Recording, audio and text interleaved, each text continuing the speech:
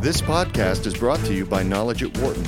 For more information, please visit knowledge.wharton.upenn.edu.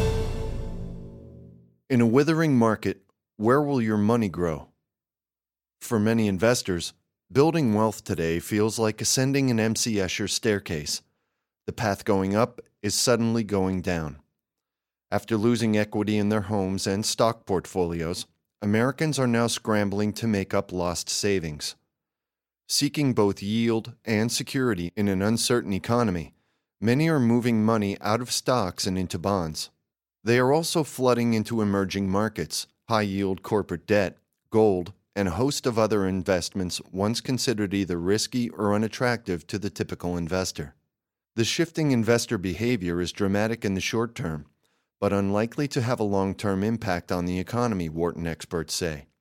Long-term, the federal government's actions on interest rates, taxes, healthcare, and the deficit will have a far broader influence. On the other hand, the new investment strategies could have a profound effect on individual investors themselves, some of whom may not realize the risks they are taking. Like figures trapped in Escher's lithograph, they are unknowingly walking a circular path and may be headed towards another descent. Many observers point to the Federal Reserve's interest rate policy as key to investors' changing preferences. The Fed has held the federal funds rate near zero since December 2008 in an attempt to stimulate economic growth.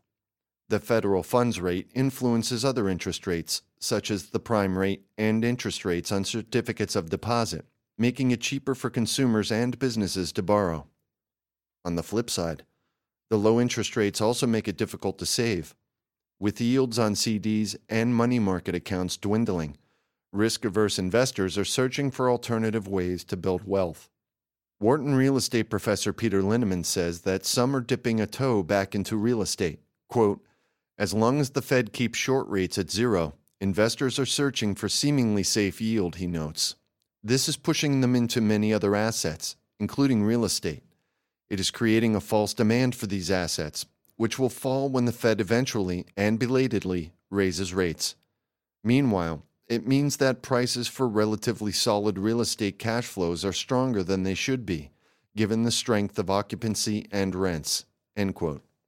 The rising investor interest in corporate debt is another result of the low interest rate environment, says Wharton finance professor Franklin Allen.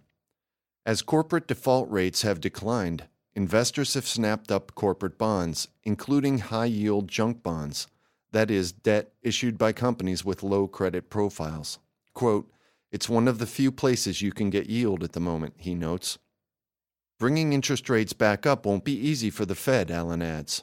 The Fed is hesitant to raise rates because that could put pressure on a fragile economy just as it begins to recover. Quote, "The problem is that if the Fed raises the interest rate, many firms will need to pay more in interest.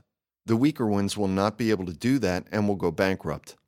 Their workers will be laid off and unemployment will go up." End quote.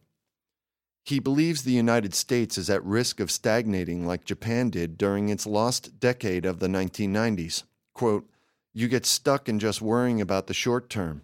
It's a very difficult trap to get out of." End quote. The bond bubble. As Americans watch their net worth tumble, low interest rates are not enough to convince them to borrow and spend. Consumers are plowing a greater percentage of disposable income into paying down debts and replenishing lost equity. According to the latest report by the Federal Reserve, Household Net Worth, the difference between the value of assets and liabilities fell 2.8% in the second quarter. As of July, households were saving close to 6% of disposable income, and household debt had fallen to 119% of disposable income, down from a peak of 130% in September 2007. Quote, "The problem, of course, is that wealth dropped in value, so the savings rate jumped," says Wharton finance professor Nicholas S. Soulelis. Housing wealth went down, stocks went down, many people lost their jobs or felt at risk of losing their jobs, expectations of future income went down, and the risks to future employment and security went up. All those led people to save more and borrow less. There's also the supply side component to this. The banks aren't lending, and credit card companies are reducing lines of credit." End quote. With stock volatility up and yields on money market accounts down, investors have moved into bonds and other investments. According to the Washington, D.C.-based Investment Company Institute, the National Association of U.S. Investment Companies, $515.6 billion flowed out of money market funds from January to July 2010, and $29.6 billion flowed out of domestic equities. At the same time, investors pumped $185.6 billion of new cash into bond funds and $27.9 billion into international equities. Solelis wonders if investors are aware of the risks of some of the new investments. Do all newcomers to the bond market realize that bond prices and interest rates move in opposite directions? When interest rates go up, bond prices will drop. Quote, "The point is, you can't assume that these are safe stores of value," Solelis says. And ironically, although people seem reluctant to move into domestic stock, they are moving into emerging markets, which are traditionally much higher risk. It's unclear how much people appreciate that. Are they just chasing returns, or is this more deliberate? End quote. Wharton finance professor Jeremy Siegel believes investors into U.S. Treasury bonds could be in for a fall. Quote, "Those who are now crowding into bonds and bond funds are courting disaster," Siegel wrote in an op-ed published in the Wall Street Journal in August titled, "The Great American Bond Bubble."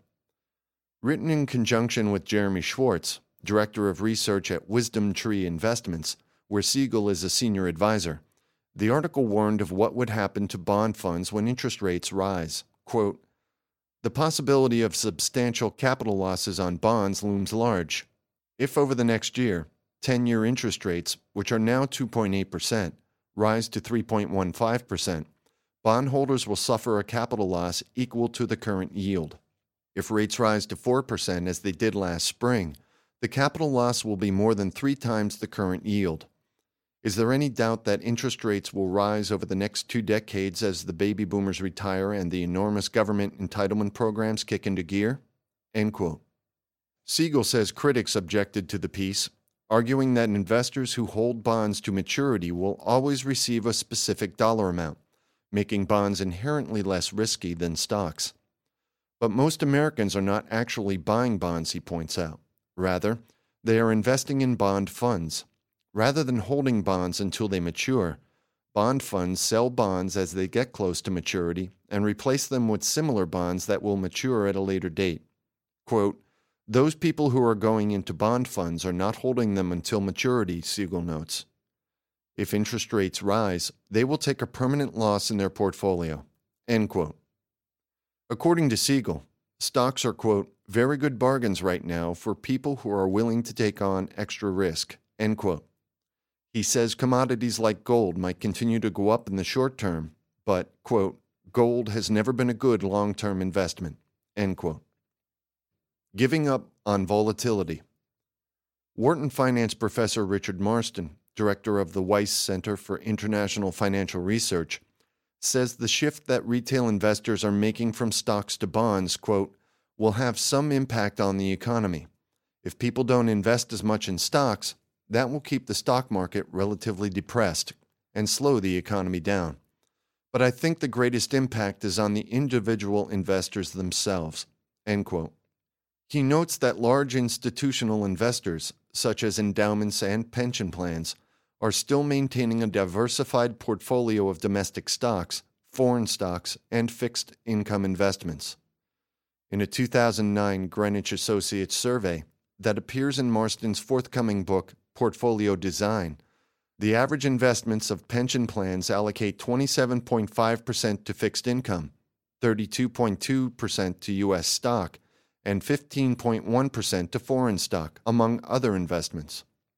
In contrast, many individual investors have pulled out of stocks entirely, a strategy Marston doesn't recommend. He suggests people keep 50% of their portfolio in stocks and 50% in bonds after retirement, and worries that the new bondholders are not fully thinking through their position. Quote, "Because of the decline of the stock market, many investors are reducing, if not eliminating, their stock market positions. This is a more serious problem," says Marston. Investors who have given up on volatility are going to have to settle in and live on bond returns. Government bond returns, in the long run, have an average return adjusted for inflation of 2 to 2.5%. If investors have saved so much money that they can settle into bonds, that's great news for them, but most Americans haven't. End quote. The shift away from equities may show that investors have become more aware of the stock market's inherent risks, says Wharton finance professor Marshall E. Bloom, director of the Rodney L. White Center for Financial Research. Quote, "Up until recently, many investors thought that the stock market was a gold mine with no risk. The last couple of years have shown that the stock market has a lot of risk. Individuals are realizing that they have to be more prudent." End quote. The federal government, he adds, is having a far larger impact on the economy than individual investment decisions. Businesses remain unclear on the cost of healthcare reform, the details of new financial regulations, or the long-term impact of the federal government's deficit spending, all contributing to a jittery stock market and a sluggish economy. Quote, "There's so much uncertainty out there," Bloom says. "The federal government itself has created significant shifts." End quote. In the long run, though, Bloom predicts that individual investors will return to investing in stocks, quote, "when they see they've done well," end quote. His research suggests that investors should hold a balanced portfolio with about 40% bonds and 60% stocks.